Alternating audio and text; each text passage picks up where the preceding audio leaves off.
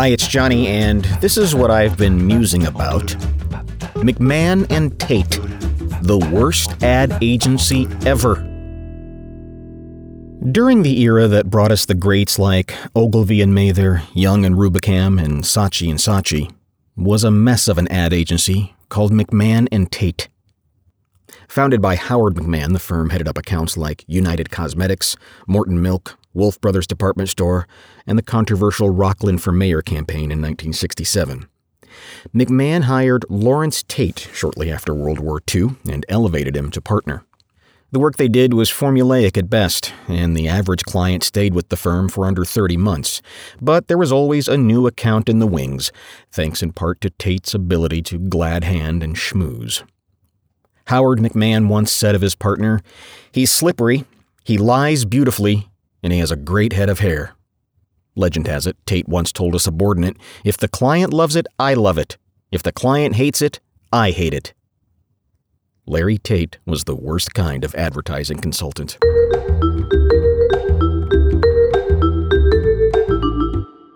If you're over 55, you know Tate firsthand.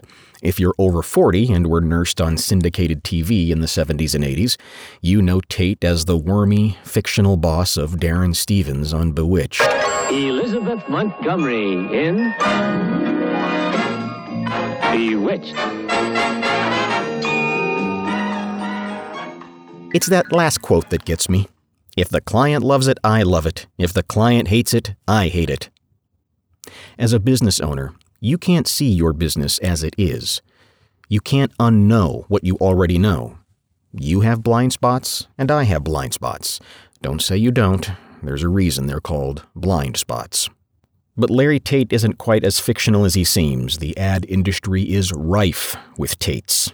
You want it blue? We'll make it blue. You want it sideways? Yes, sir. Sideways it is.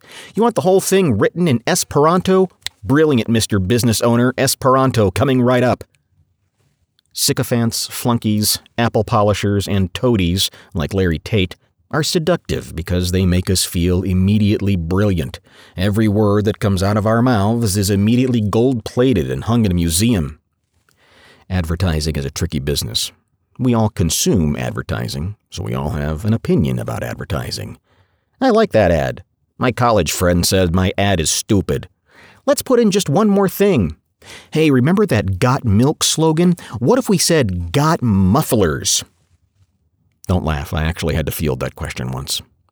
Find yourself an advisor who will challenge you. The person advising you should, 1. Help keep you focused. Small business entrepreneurs are easily distracted and you have to stay on course.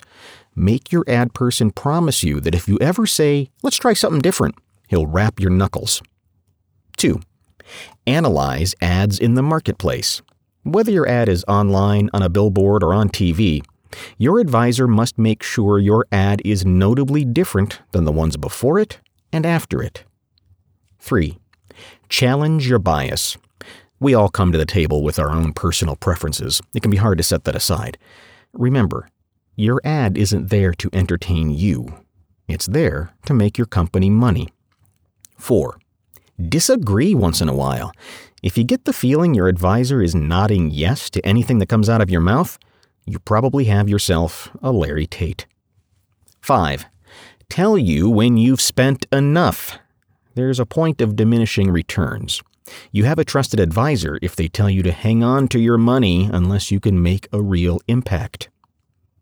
Your ad person isn't always right, but there's also a benefit to having a team of rivals, as President Lincoln was said to have. Look for opposing viewpoints to test your theories and preferences. My partners and I at Wizard of Ads have an unorthodox approach when we consult businesses. Our income only grows if your income grows. If you go up, we go up. If you slide backward, so do our paychecks. Yes, even if an act of God like a global pandemic happens.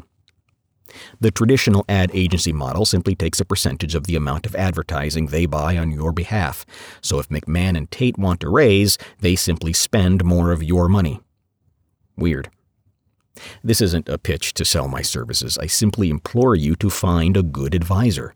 The closer they are to your inner circle, the harder it is for them to see your business as it is. You don't need a buddy. You need a Sherpa. If you put your life in the hands of Larry Tate, he will surely drive you off a cliff. And you probably told him to do it.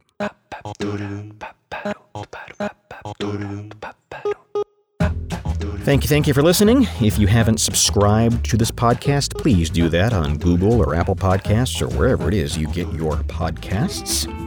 In the meantime, if there is something I can do for you, or if you have any questions, send me an email, johnny@molsonpartners.com, johnny@molsonpartners.com.